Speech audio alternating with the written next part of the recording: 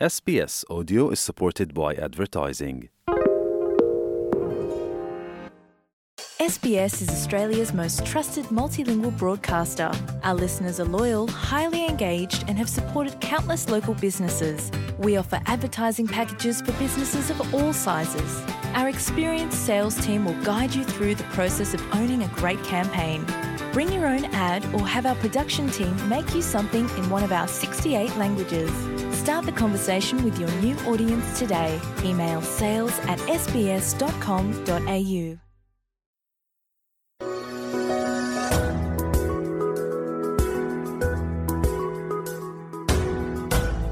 This is Easy Croatian, a weekly podcast brought to you by SBS Croatian and the Croatian Studies Centre at Macquarie University. Easy Croatian is intended for those learning or wanting to brush up on their Croatian. News is written in simpler and shorter sentences and read at a slower pace. Before we move on to the feature, you will hear some of the more complex vocabulary and expressions, followed by their English translations. The transcript, as well as a short quiz, can be found on the SBS Croatian website.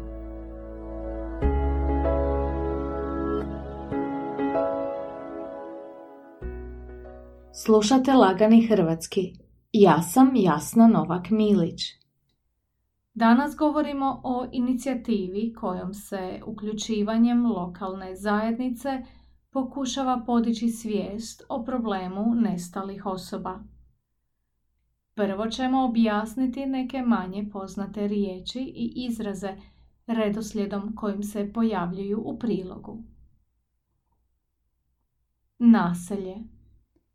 Settlement or suburb. Nestala osoba. Missing person. Neprofitna organizacija.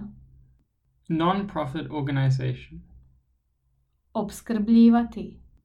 To supply. Ugrožen. Endangered. Biti zatečen. To be taken aback. Spoznaja. Knowledge or realization. Nestanak.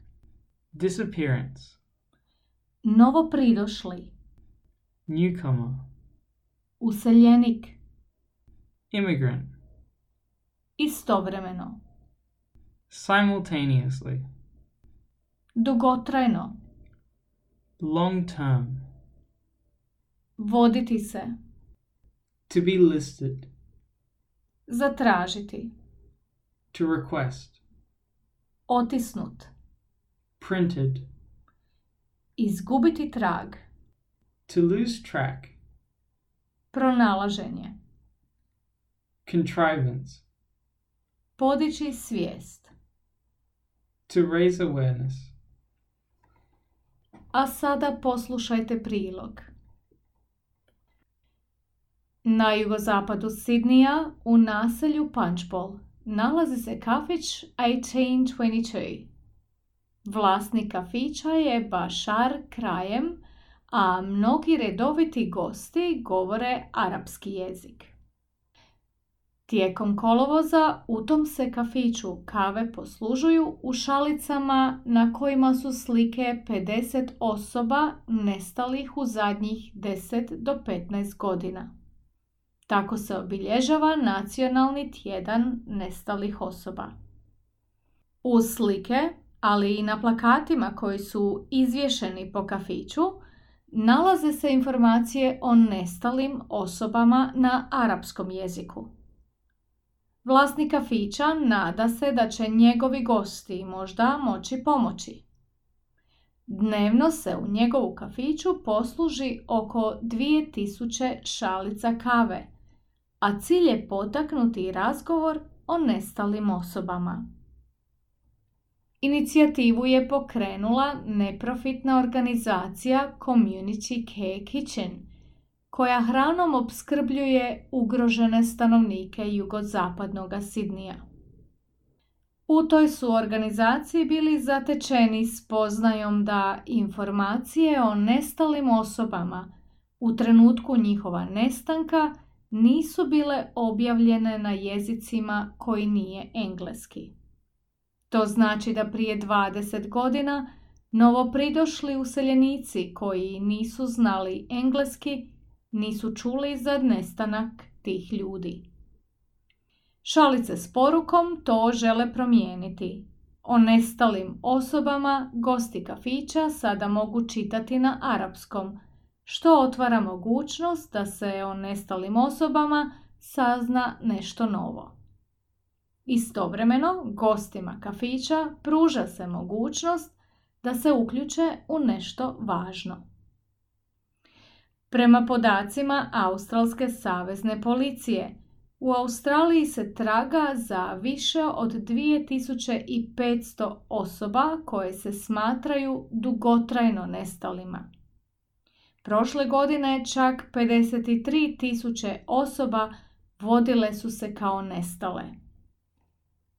Nacionalni tjedan nestalih osoba u Australiji se obilježava već 34 godine, a Centar za nestale osobe pri Australskoj saveznoj policiji, koji ga organizira, na svojoj internetskoj stranici redovito objavljuje informacije o nestalim osobama.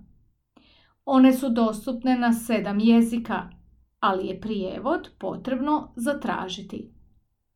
Međutim, u lokalnim multikulturnim organizacijama smatraju da je takav način dijeljenja informacija o nestalim osobama neučinkovit. Naime, zašto bi netko tražio podatke o osobi za koju ni ne zna da je nestala?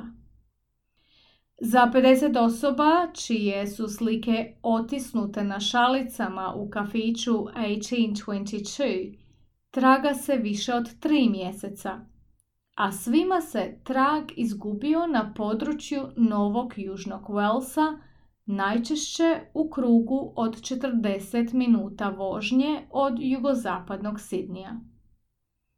Pokretači inicijative ne misle da će informacije otisnute na šalicama pomoći u pronalaženju osoba, ali vjeruju da će podići svijest o nestalim osobama i o mogućnostima vlastitoga angažmana u lokalnoj zajednici.